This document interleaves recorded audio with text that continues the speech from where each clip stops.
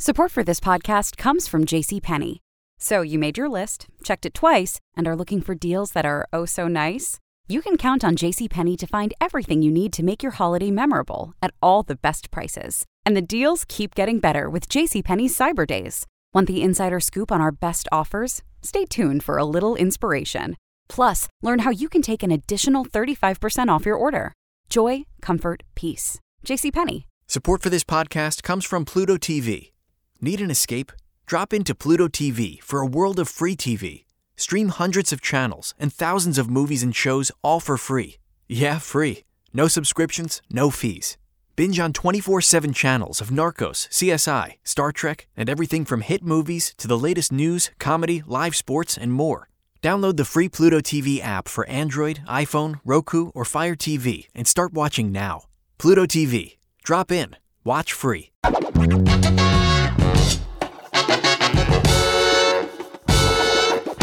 Hello, everybody. Recording live from Chicago.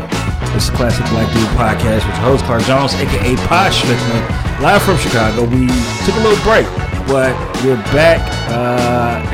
I don't know if you noticed, a lot's been going on, and sometimes you just got to stop what you're doing and pay attention to what's happening around you. Thank you to everybody who's listened to all the episodes we've done. We had some great guests. I call that the first season. And this is the kickoff to the Who is Clark Jones series of the Classic Black Dude Podcast. I'm slowly getting back into comedy, like stand-up. I'm doing some stand-up shows this week, and I'm going to reactivate my social media. I just had to take a mental break. For those who've listened in the last, 6 or 7 podcasts, I've started therapy to deal with a lot of things that's happened, not only in the world, but has happened personally. From breakups to grief to moving, traveling across country from LA to Chicago. We got a very, very special guest. A lot of people, the thing to do nowadays is to not be able to separate fact and opinion. People state opinions like they're facts, and they talk about, oh, things used to be like this or this used to be like that.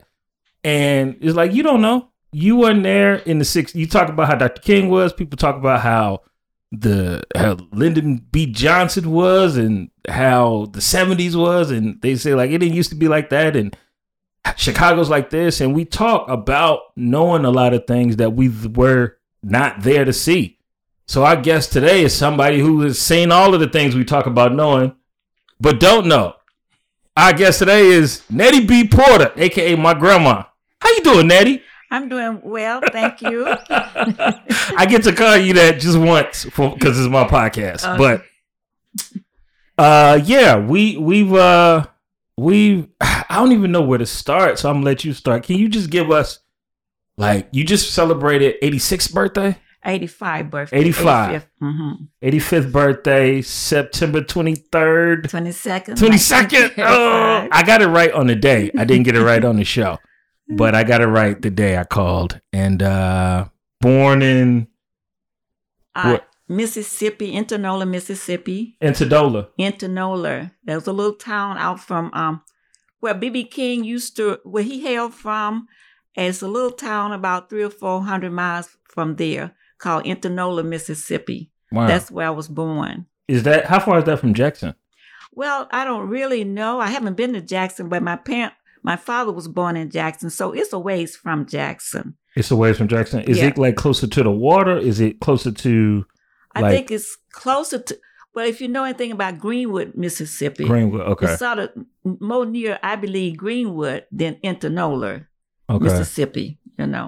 Okay, and when was the last time you were there? Oh, I was there. My daughter and her husband took me to Mississippi, I say about 4 years ago, when we went to see his parents in Memphis. Okay. Mm-hmm. So we come from a lot of Chicago people, the Great Migration. Yeah. We all came from Mississippi, Alabama. All the Florida people, black folks went to the Carolinas or New York, and then Texas. Yeah. They went to California, but we are part of that Mississippi line. Yes. And Alabama line. How old were you when you all left?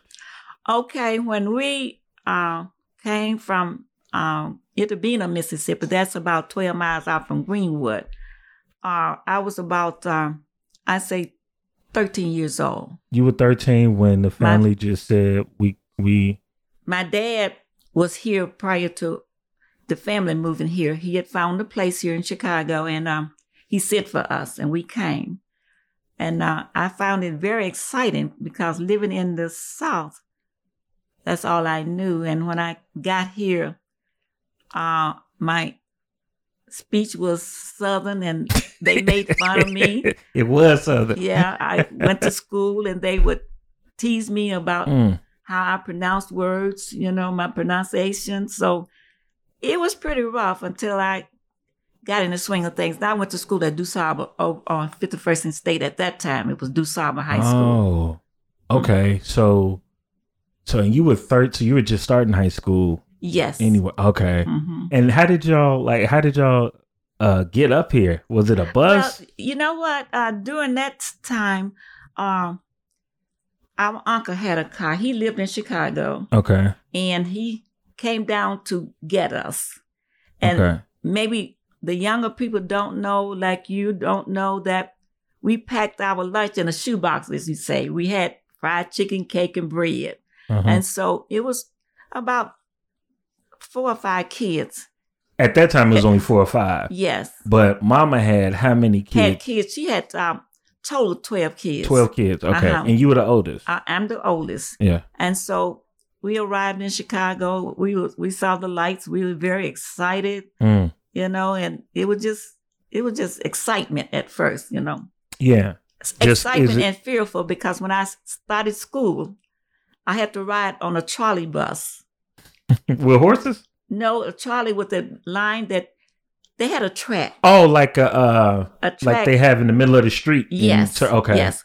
At that time, we were living on the west side, what we call Roosevelt Road, right off of Roosevelt Road. Mm-hmm. And I had to walk to Ashland to get to Trolley to ride to 51st and State. That's where DuSable was located at that time, and that's where I had to go to school. So it was quite a ride. Now, a lot of people have known Chicago over the years, that area where the projects weren't built yet, right? This was before that. This was still when it was just an area with houses and a high school. And DuSable was all black, right? Yes, at that time, yes. But you had white teachers? Some black and some. You had some black teachers back then? Yeah, some white and some black. Wow. Okay. Now, did you? Now you were coming from the west side of Chicago to the south side. What was there differences between the west side and the south side back then? Yeah. Well, as far as I was told, people normally came from the south. They said they settled on the west side, and somehow they made a difference in the west side and the south side. We were told that people on the south side thought they were more than the people that was on the west side. They still do. They call west side as Bamas. Yes. Yeah, like y'all, they because I taught on the west side when I taught high school, and it's still like that today. Okay. South siders think that they're better than the west siders, but west siders are nice people. Well, my experience now, the west side, I don't hear so much about what's different about the west side and the south side. Now they telling me that the west side is more close to downtown, so they're recognizing the west side, for as I'm concerned, more so now than they did then, because the west side is more close to downtown. Well, they didn't push black people on the west side further west. Yes. So further down Austin and in that area. Right. Then, west side before used to be, like, even when I was in high school at Whitney Young, Ashland and Van Buren was the west side back then, but that's like, it's the loop now. Right. Amen. Yeah. So the more, it's all about what you name things to get people to pay too much rent to move down there. So the west side now is like, it's like Damon. You got to go Damon and further to be really, really on the west side. But so like one of the things that people really, when they talk about the South and they talk about coming up north, they talk about like, it's a different type of racism. In the South, people are more direct about like, well, we just don't have black people over here. But up here, it's like, they'll say, well, we're just not hiring right now. So it's a little bit more, it's like more loops you got to jump through to get to the point. Did you find that like in dealing with white people that you had to go about it in a different way between the South and coming up to Chicago? Well, I agree with you when you say that the South white people were more open. They say they don't like you. They didn't hide it. They just didn't like you. They would tell you. They would treat you different. Now, up north, I find that they pretend more like they like you. Right. But in essence, they still separate the white from the black. You still don't get the same schooling, I would say. You don't get the same, housing. Mm-hmm. You know, you don't get the same education, but they try not to let it be known. They uses their pencil to segregate you. The redlining, yeah. If you don't go to school and get this knowledge and learn, you're pushed back. You're given the hardest tests to take in school. You're being interviewed different from a white person and trying to getting a job, even housing, you know. But now I'm familiar with our story because if somebody knows our story, they'll say, well, your dad, my great grandfather, he was able to come to Chicago and he opened his own store on the West Side. So he was able to be a entrepreneur, right? Well, this is how my father came by that store. He worked in the store for this Jewish man. Mm-hmm. And they liked him. He was a butcher. He was he didn't go to school for butchering. He was trained to be a butcher. So he was butchering in this Jewish store, I would say. And when blacks started moving in, they began to move out. So he told my dad that he would let him have the store and show him how to run the store and keep books and stuff like that. And he did. And so that's how my father got the store.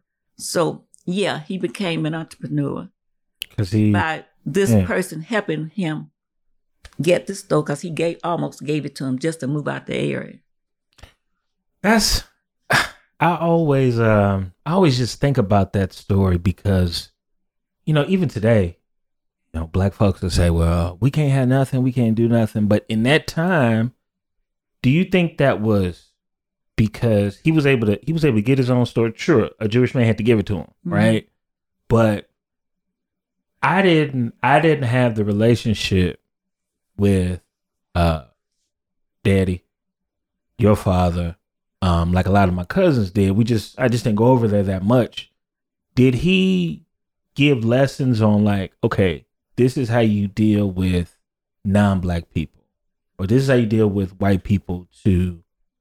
Because it's always that thing where it's like, all right, you can't be too uppity, because it'll make them scared or they're fearful. Did he give you lessons on this is when you go out in the world, this is how you act? Yes, he did. Now, my dad was from old country, not old country, but old school. Like, okay, he would say yes, sir, and no, sir, where we didn't want to say yes, sir, and no, sir when we came up north. Yeah. But he brought that from the South. Support for this podcast comes from American Express, who is proud to be backing 100 Black women entrepreneurs, like Reese Scott, who founded a boxing community for women. Boxing helps women and girls to build their confidence. Or Taylor Long, who founded a clothing brand for all. Everyone should have access to the same style of clothing, no matter their size. 100 Black women entrepreneurs, 100% backing of American Express business. Meet the 100 at americanexpress.com/100 for 100. All right, we're back on Classic Black Dude. We're talking about lessons that our parents give us, especially in places like Chicago. Black kids being taught on how to act out in the world. He taught us he taught us what he had learned from his parents. When he came up north, he never did stop saying yes, sir, and no, sir. Mm-hmm. And he would tell us to say that. But we decided that we didn't want to say it. But he would tell us that that would keep us out of a lot of trouble. Yeah. You know, although we don't have to say this, but it would be wise if we did. If I go into a store and there was a white person behind the counter and I asked for whatever I'm going for, I would say, yes, ma'am. He would teach us to say yes, ma'am, and no, ma'am. Because Chicago is the place where the most famous or infamous Mississippi to Chicago with Emmett Till. Mm-hmm. And with that white woman came out later and said, yo, okay, I made all that up. How did everybody react when the Emmett Till thing happened? Well, can I begin by saying that I went to the school in Money, Mississippi, where Emmett Till was that's where he was from? Killed. Oh, he was killed? Yes. He was visiting from Chicago. Right. I was in school in Money, Mississippi. I went to that school. I used to cross that same river every day on the school bus coming from where I stayed to Money, Mississippi to that school.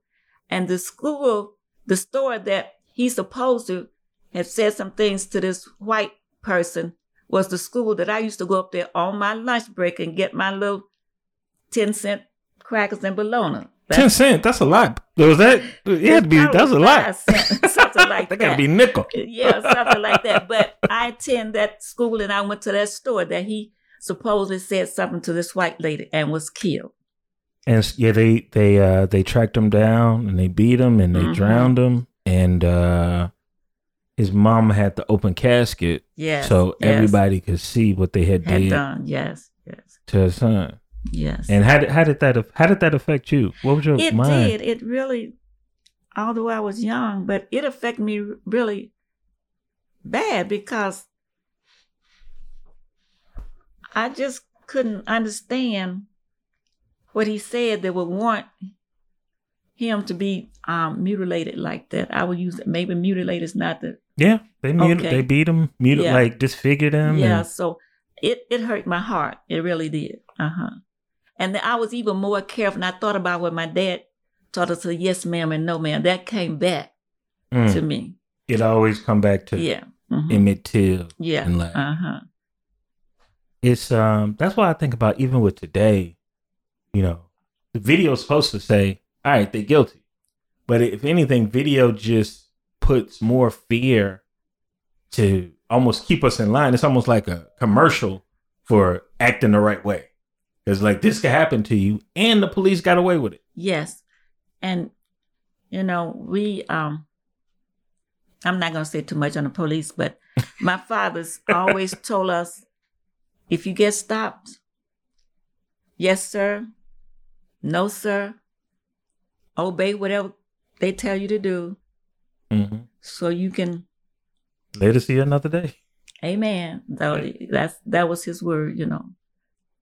I know we talk about where we open talking about like, because it relates to what's going on now, but like, what was the fun like back then coming from Mississippi to Chicago? Coming from Mississippi to Chicago. How'd y'all kick it back? We settled on the west side. That was on the west side. Okay. I grew up on the west side. I was 16, 17. I got married when I was 18.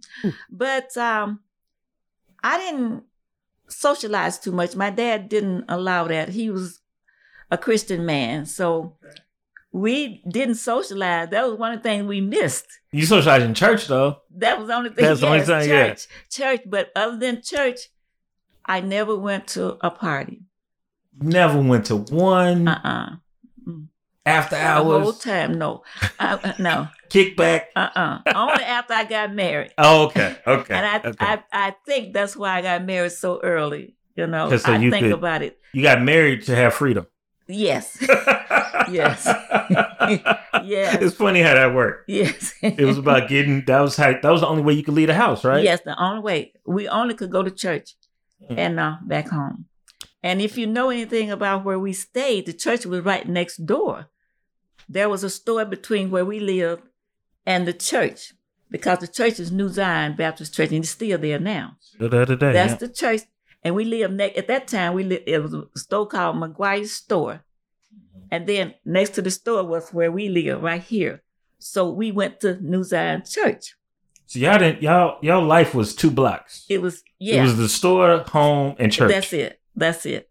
Was that all because of Christianity, or was that to protect y'all from going too far or getting into trouble? Like what do you think that was really about? Well, I'm gonna tell you what Dad said to me. He said he had 6 girls and 4 boys at the time, and he was trying to keep a close range on his girls. Of course.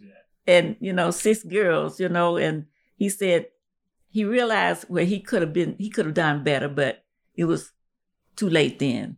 But he was trying to keep us from, fact is, keep us from getting pregnant, which that don't keep you from getting pregnant. Keep you. As soon as you get a little freedom, you do everything that you couldn't do Amen. Before. That's it. So that was it. He was, and then Christianity played a very big, important part in that as well. Mm-hmm. Because he felt like this. And back then, they felt that you weren't supposed to have fun just because you was a follower of Jesus Christ. You weren't supposed to have fun. Devils. Yeah, right. But I learned later in life that you can be a Christian, because I am a Christian, and have fun. It's just certain. Do y'all hear that? You can believe in God and have fun. For everybody listening. That's words from an elder. And now it depends on what kind of fun you have, because they asked me, do I go to parties when I'm not at my age now, but when I was about 15 or 20 years younger? I said, yeah, but I got a different dancing partner.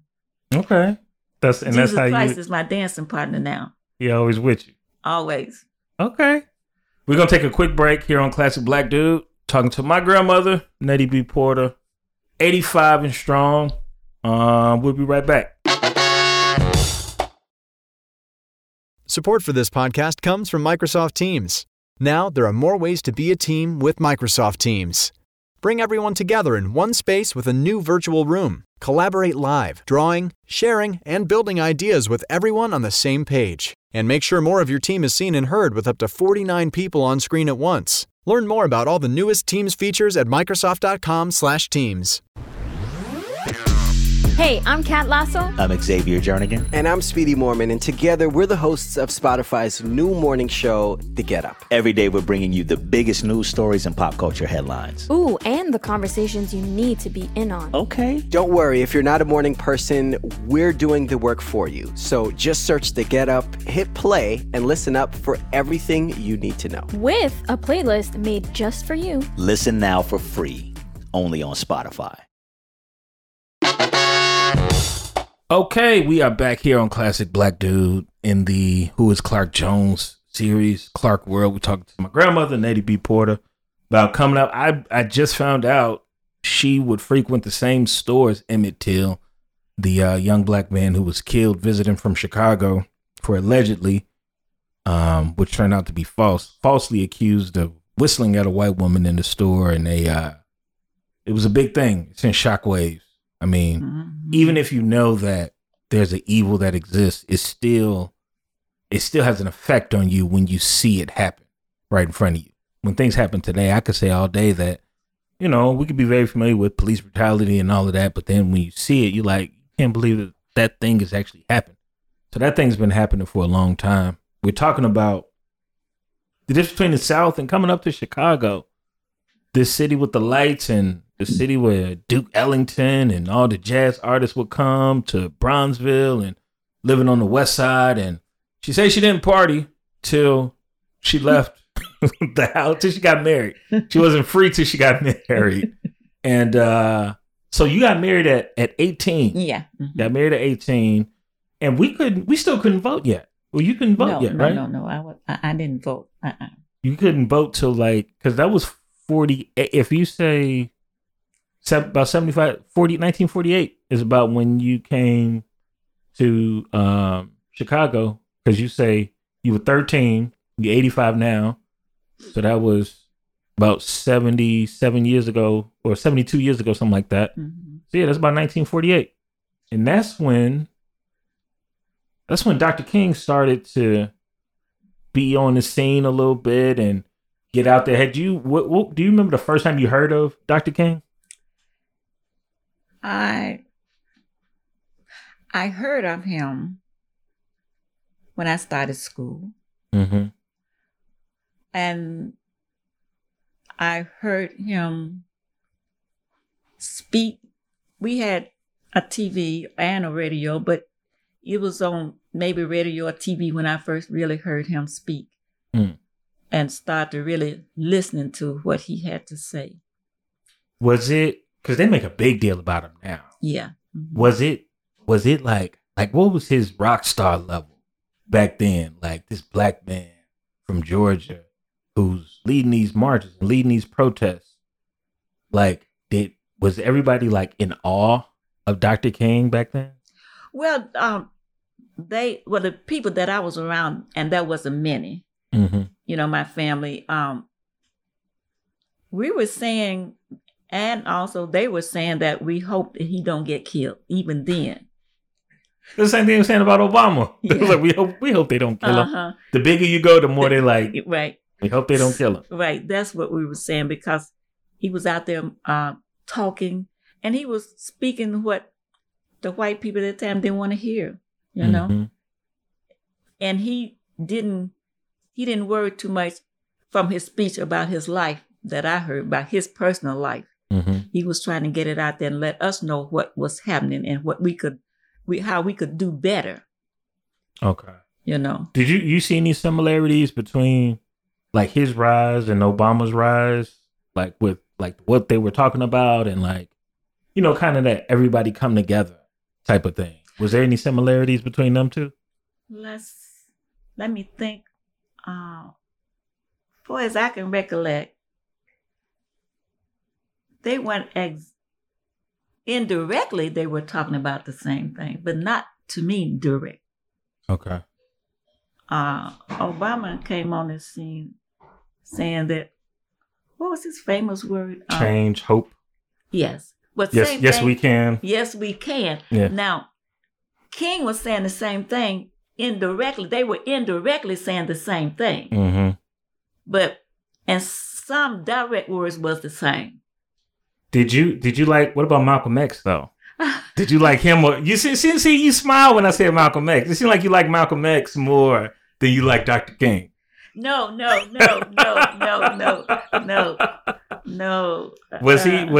you remember, like, were they really like saying different? Because Malcolm X was in Chicago a lot with the Nation of Islam, and Dr. King, he got hit with the brick right out Marquette Park.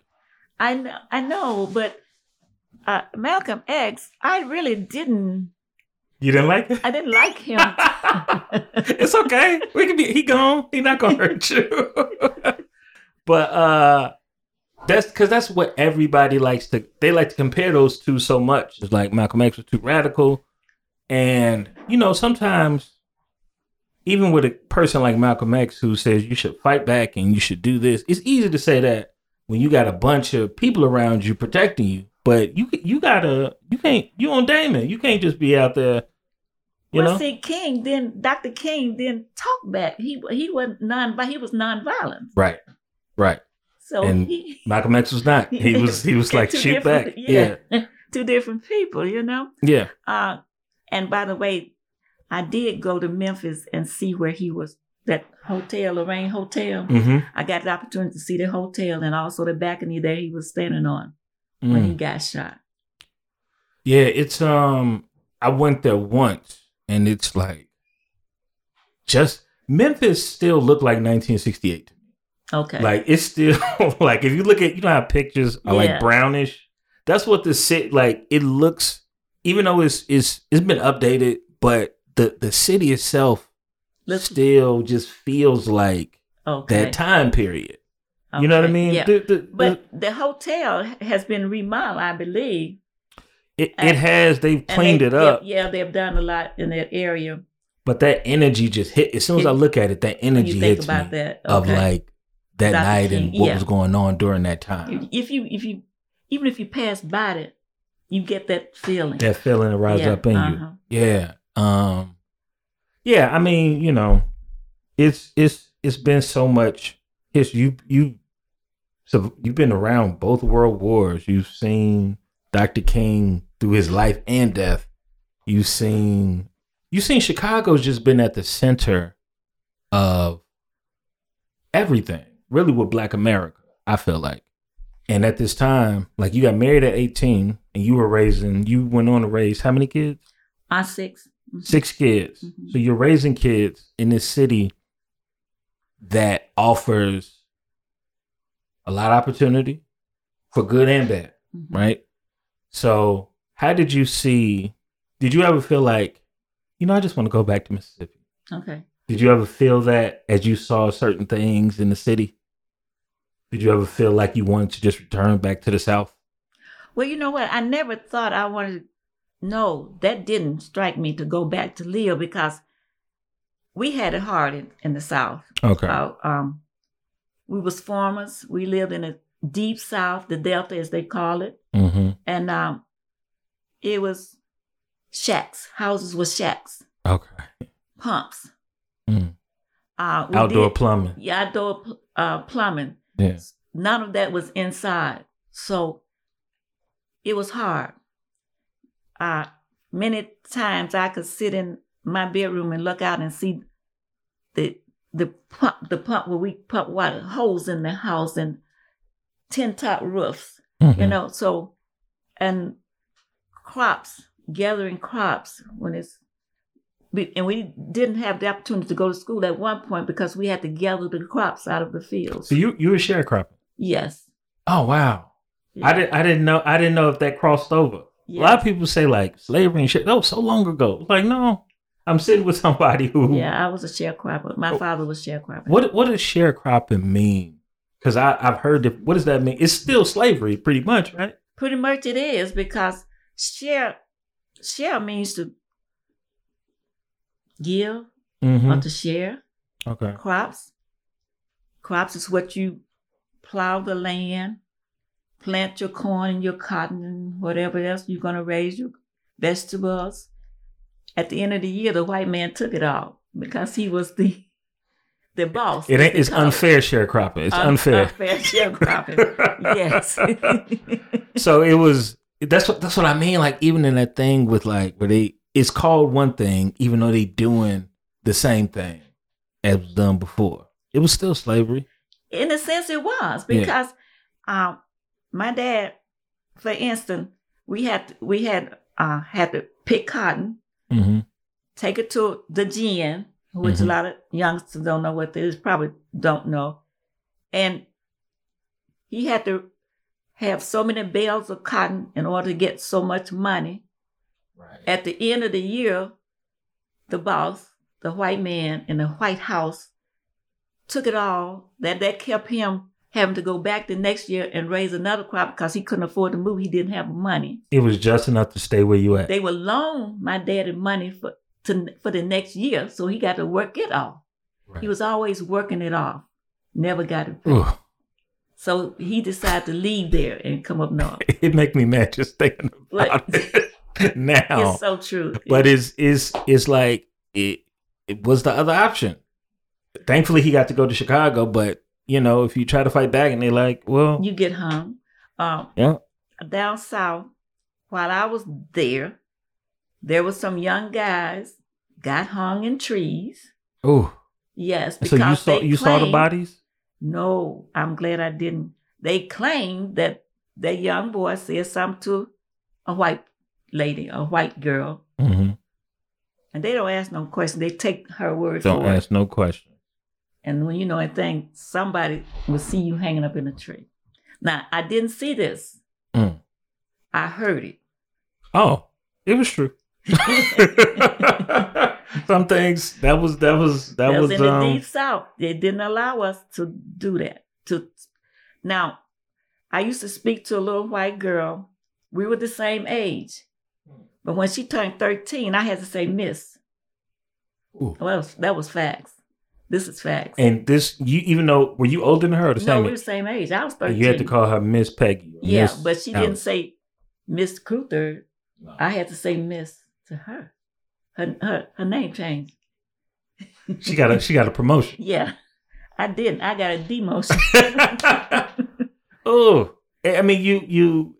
That's one of the main reasons why I want to have you is because, like I say, people act like these things happened 200, 300, 400 years ago. No, this is people are still alive who had to persevere and be smart about how they move as a means of survival. You know, so today people are like, oh, well, you cooning for the white man or you doing this for the white man. It's like, no, I'm just trying to survive because I got kids at home, I got family, and I don't want to be strung up on a tree. Strange fruit, as Billie Holiday called it. One thing from my experience, as long, because our memories go back so far, but I remember for the longest you being a working woman, though, and you were at the post office just tell us about working at the post office, when that started. Okay. When I first started working at the post office, I was in the janitorial department. You remember what year that was? Oh, wow. Well, I mean, at least give me the decade. Okay. 60s, 70s. Okay. I was working at the post office. Let me say this, and I know this, and people from the South have a habit of saying this.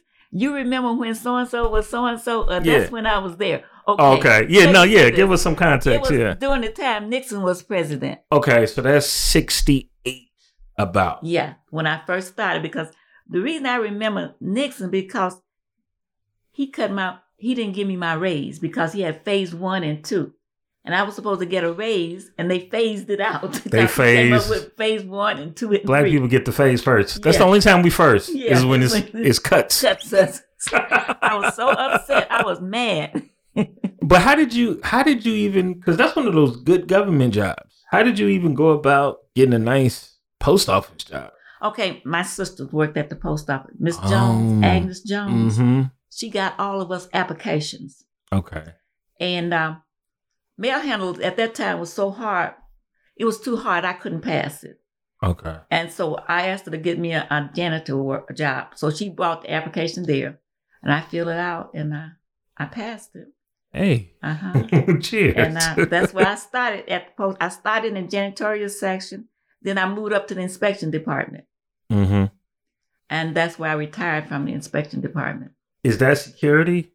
That's, I was in it, but they call it not part of the post office at that point. They call it you going into the inspection department, but you're working at the post office. Got you. As a security personnel. Okay. Mm-hmm. Man, okay, so, because, I always, I think I only asked once, but I was just told she was a security guard. So I thought she was just protecting the mail all these years with a gun. Now, we went to, we had been called to Oklahoma City. There was something going on there. I went to Oklahoma City for training. I stayed there 3 weeks, which wasn't very long for the training, the things that I had to do. But I had on-the-job training once I got home. And there were times when we were called to go to another town or city because there was things going on that we may have to use our gun. Oh, okay. So this was serious business.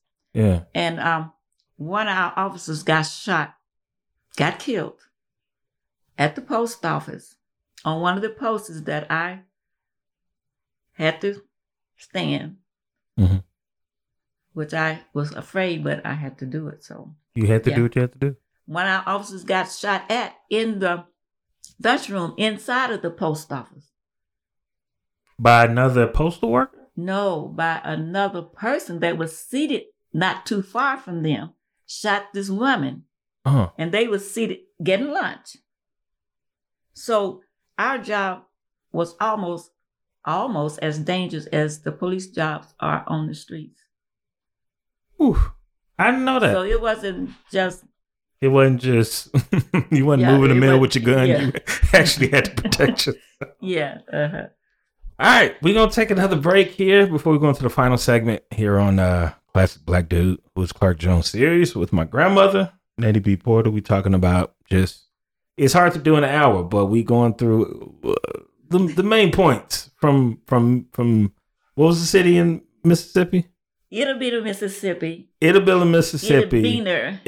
Mississippi to the west side of Chicago. And we're going to talk about moving to the south side of Chicago for the past 30-some years. We'll be right back.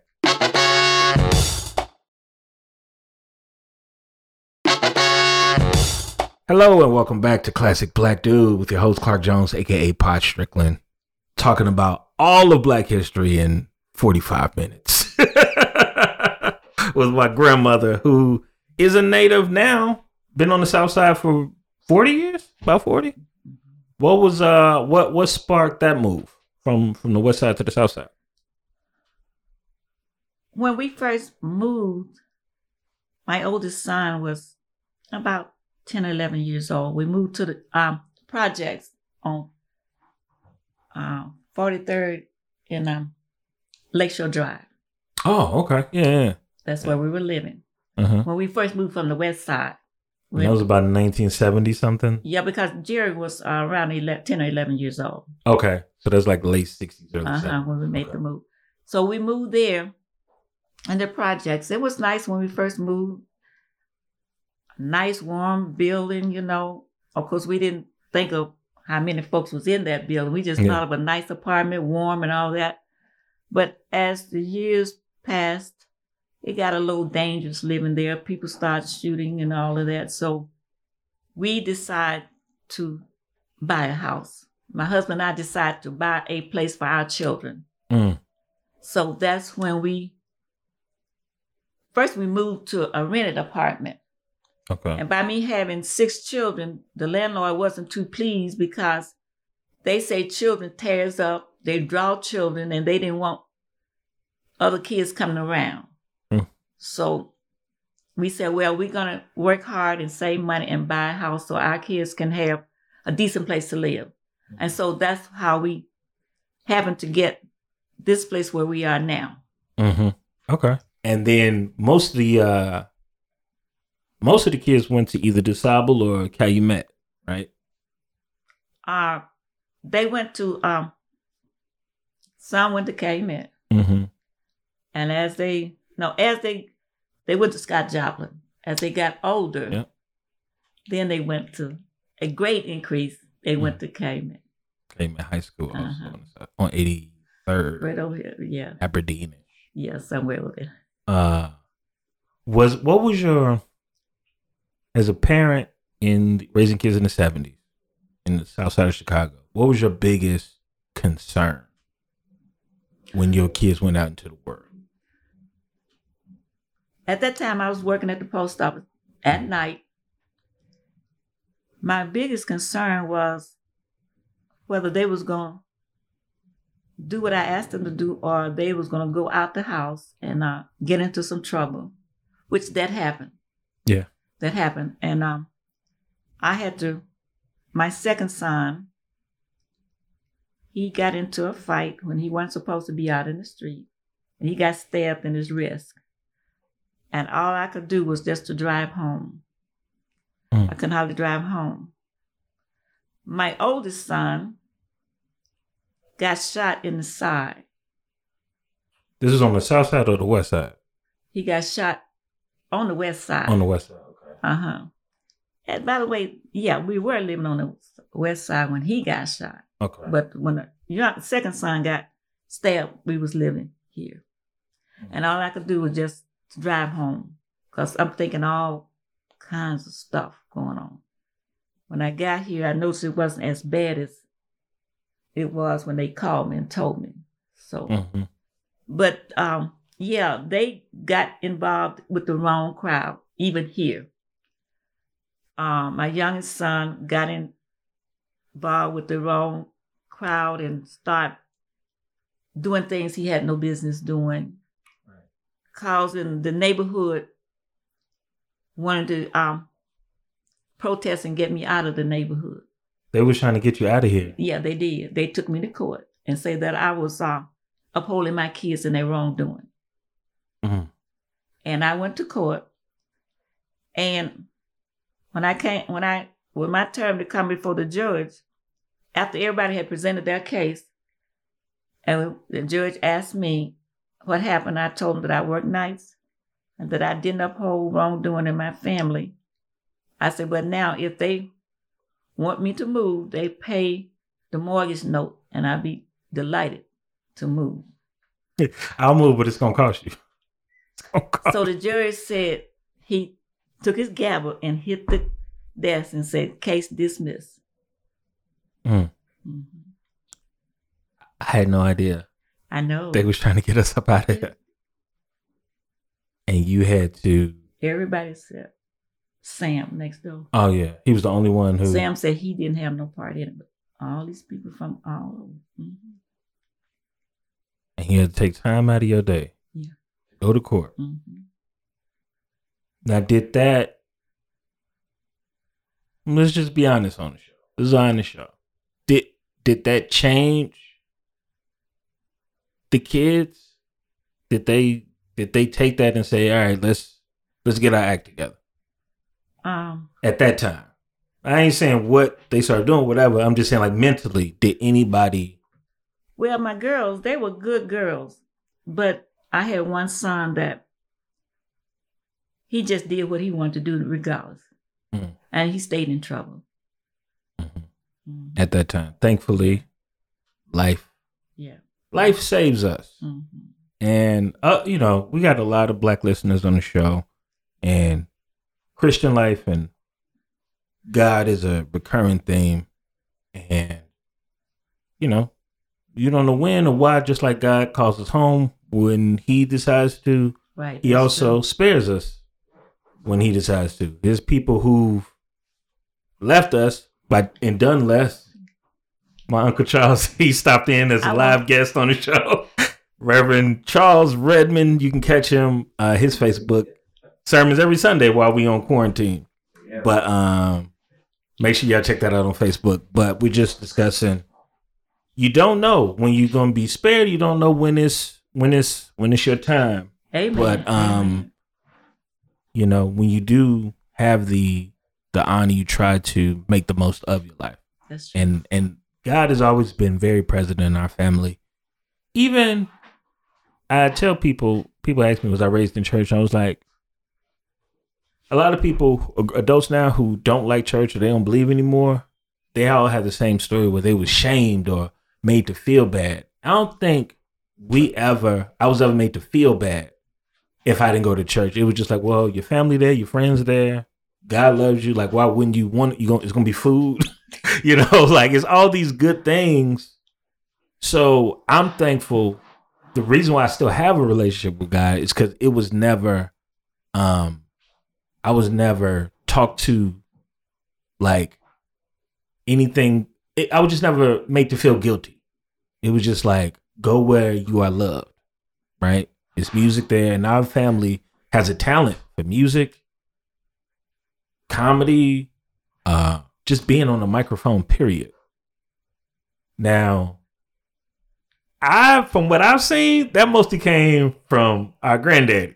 But where did the musical and even I do where did that come from? Your side or granddaddy's side? Okay, let's start from my husband's side, which is your granddaddy. Yeah. He could really sing. Yeah. He could really sing. I mean, he just could sing, okay? Mm-hmm. And he sung in church. Oh, he had his moments out of church, but it's amazing how he got in church. So I won't tell that story, but... How did he get in church? That's a good story. How did he get in church? Well, when he first... Okay, I was brought up in church. Mm-hmm. And so I joined the choir on 51st and State Street. And I was singing the choir. Every Friday was rehearsal night. Every Friday he'd be drunk. So I try to wake him up and let him know that I'm finna leave. Because he had to stay with the younger kids. But I couldn't, so I would go. But when he did wake up, I'd be gone. When I come back, he'd be awake and he accused me of going to see someone. So what I told him, next time I go, come go with me, then you would know for yourself. Well, being the kind of man he was at that time, he would use profanity. I'm going. So he started going to church. Just to keep an eye on you. Yeah. And that's how he started. Mysterious ways. Yes. God work. And he was a deacon. Yeah. And he could sing too. He was a choir member. He was a director of the choir. Yes. They made him different. I mean, he, back then you had to do so many. He would sing. He would cook. He would. I just know I just remember Granddaddy having the truck with all the tools on. Yes, he could. Well, a plumber. You had to know how to use your hands and be as useful as possible, as they would say. Well, he retired. When he retired, he used to work at work way out on Grand Avenue at I think it then was Long Chevrolet or something. He used to work at this car place, and when he was good with his hands anyway. So when he retired, he bought him a truck and got these tools, and he did plumbing. Yeah. And then he would take my oldest son, and that's how my oldest son learned plumbing and electricity, by watching his dad and his uncle, which was my brother, before he passed. That's how Jerry learned all those. And he also learned guitar. He played. Okay, how he learned guitar. When he was quite young, he was about 13 years old. My husband and I, which is his dad, we said, I always loved music because I used to take music when I was down south. Mm-hmm. I took it here in Chicago. I went downtown, took it. So my passion was music. So I said, well, we're going to buy him a guitar, Jerry, a guitar. We did. We bought him a guitar. And we bought him a couple because couple of times they got stolen from the house, people breaking into the house. But we bought him one and we sent him to a man that would teach him how to play. And so he stayed there for a while. Then he came back home one day. He said, well, I know how to play as well as he do. And he started playing. Mm-hmm. And there was a man called the house one evening asking my husband, could Jerry play for them? Because he played bass. And so my husband and I thought there was a church group. So we said, yeah, Jerry was about 14 or 15 then. And so when he came, we said, yeah, Jerry can go. Where is he going? We asked for the address. And when they left, my husband said, he said, that's a nightclub. That's not a church. So we went over there. Yeah. At that time, they had what they call shake dancers. Yeah. They still got them. Okay, they still doing that? They still shaking. Jerry being a little boy. Yeah. Among all those grown men, he was playing. That one was all up in his face. So my husband said, look, when this whatever you call it is over, you got to go. So we brought him home. Okay. But I mean, at that point he introduced to that life. Yeah. So it's like it's hard once you see that, then you're like, oh, that's what's out there. Playing with a group. Yeah. And his main friend got killed. And after that, he started playing for church groups. Right. And he's with the Wings of Heaven still, right? He with Marguerite Gatlin. Marguerite Gatlin, yes. He played for them. He's been playing for her for years. Okay. She grew up in Greater Shiloh as well. One thing, because he brought up, and it's just a reoccur. It's a thing that is happening a lot this year, and it happens. With Black folks, we have all these diseases that just hit us, on top of the stress that accelerates. If you got a condition and you Black, it's like all these things just go faster, and it hits us so hard. I mean, 85 is a blessing. 85 and beyond is a blessing. But one thing, I've maybe once, I think I've only seen you cry once. And I was just wondering, from a strength perspective, because so many people tell me, hey, Clark, all the things you've been through in the past year, you're just so strong. You're just so strong. And you learn strength from people that you see. And I'm just wondering, where would you say you get your strength from? Okay. Can I start with, first of all, it's Jesus. Okay. I'll start with, now this is not the first time I had stress, but this is the first time that I've had this much stress. It started with one of my daughters, and then your mom, and then your brother. If I hadn't had God, the Spirit of God in me, and I asked him to give me strength to go through what I have to go through with, to bring peace to my mind. And believe me, he did that and he's still doing it. I have God in my life. If I didn't have God in my life, I'm going to tell you, I don't know what would happen. That don't mean I didn't cry.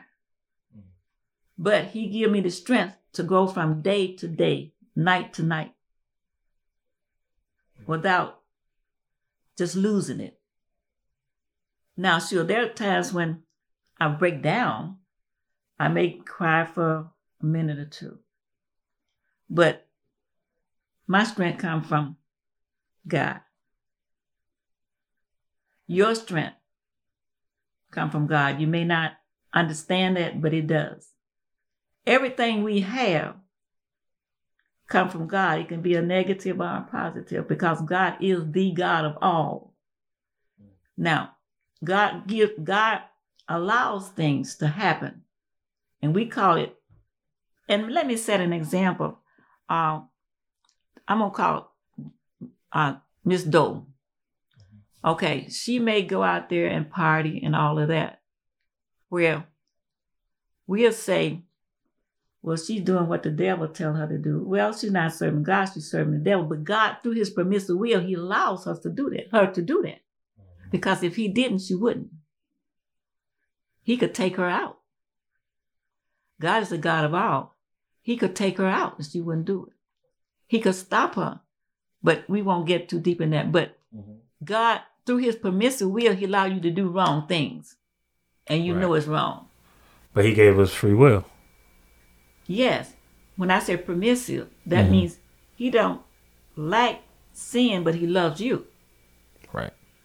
Okay? He don't like the sin you're doing, but he loves you. But he allows you to do that. He gives us a choice. We choose what we want to do. But even choosing what we want to do, if God didn't allow us to do it, we wouldn't do it. We couldn't do it. I think about it. I think about it like when I played basketball in 8th grade, right? You know, we see all the people putting up shots. We see people dunking. We see people dribbling and doing all the. That's what get all the attention and all. That's what everybody like to see. But sometimes coach would say, "Okay, Clark, I need you to just go in there and rebound. That's all I need you to do. Go in there and rebound because that's going to serve the greater good for us to get the victory." And I say, "Okay, coach, I get in there, but ain't nobody clapping for rebounds." And I start shooting, and coach pulled me out. Like, "All right, I'm gonna let you go in one more time, but I'm telling you, Clark, this is what I need you to serve the purpose for the bigger picture, because that's what's gonna get us the victory. I need you to go in there and rebound only. Don't try to shoot." "All right, coach, I'm gonna go in. I'm gonna shoot. I'm gonna rebound. I ain't gonna shoot. I promise. Just give me one more chance." I go back in, get a couple rebounds. I don't get the claps, so I try to shoot. I'm like, "But we winning." But he's like, "That's not what I told you to do." And we never know when coach is gonna pull us out that last time and say, "You just sit next to me." Because when he would pull me out the game, he would say, "Just sit next to me. I need you to get closer to me and hear me, and also see the game too, so you understand why I'm telling you this is your purpose." The shooters get all the claps and all the people talk about that, but that's what they practice. All we can practice, you've been rebounding. So why when the game comes, you trying to shoot and do these things you don't know how to do? Whenever I get out there and I believe more in my own will and not the vision that he's given me, I get pulled. And I think about life. I think about, times where I've been in places I wasn't. We've all been. I don't care how holy you are. You've been in a place you weren't supposed to be because you was more in your ego or more in what you wanted to do instead of what, you either practice or what the voice has told you to be. Because there's a voice, even if you're a non-believer, there's a voice, your conscience. You go against your conscience because you think that's what's better. But you're not prepared for certain things. And I go, whew, thank you God for pulling me out of that one. I ain't going to do nothing like that again. Never again. If you pull me out of this situation, I promise I'm only going to rebound. How many times you going to tell God I'm only going to rebound like you told me? He can say, all right, go ahead, one more shot. Mm-hmm. Sometimes you don't know when that last time he going to pull you out the game. That's true. That's not promised to you at the beginning. It's not told to you. It's not in a book anywhere. That's true. It might be that last time. All right. And then you seeing the clock going down. You're like, oh, I'm not getting back in this game. And you just got to deal with whatever you did while you were given the opportunity to serve your purpose, whether you listened or not. That's true. Mm-hmm. And all these things has happened since, I've found myself having to grow up, even though I was already grown, but I've had to grow up even more so, really, really fast, and still am. And I thank God for the ability to put things in perspective. Because they're like you said, there are low moments where I'm just like, I don't see a purpose because I only knew things to be one way. I only knew things to be with my mom here, my brother here. And that's why I encourage everybody to listen, my family, all of my loved ones, other, people who believe, people who feel like there's no answers. And you and I have even talked about therapy in different ways. Because any voice that's telling you that there's no hope isn't the voice to listen to. That voice ain't coming from the God that I know. And this isn't, and I only talk about it in a way that it was taught to me. It was never taught to me like, go to church or you're going to hell forever. I wasn't given that lesson. I was told that the wages of certain activities can lead to death faster. And it's a blessing when, I even look at my mom's life and she was able to get all of her affairs in order and say, okay, I need to do this. I need to do that. Like that type of direct communication from the higher power, that keeps me going. Because that was told to me. That it's a blessing when you can say, well, I don't know exactly when, the hour, the minute, the second, but it's approaching and I can do whatever I can for my loved ones and my children. I know that I was spoiled to have the mom that I had, and she's still here. I know that a lot of people don't have that. So, and the grandmother that I have. I don't want to leave you out. I'm spoiled. But I use that as an opportunity to take that love, to take that peace, to take that careful watch. I learned from my family how to love another person. And sometimes when you want to do whatever you want to do, she was like the assistant coach. Like when the person get pulled out the game, and the assistant coach talks to him like, hey, you got to listen to the coach. You can go get back in. And my mom was like the assistant coach. God was the coach. My mom was the assistant coach telling me to listen to the coach or you're not going to play. So I'm thankful for that. Anything you just want to say to people about from years of experience, like how to deal with all these things going on? What do you remind yourself? You mean deal with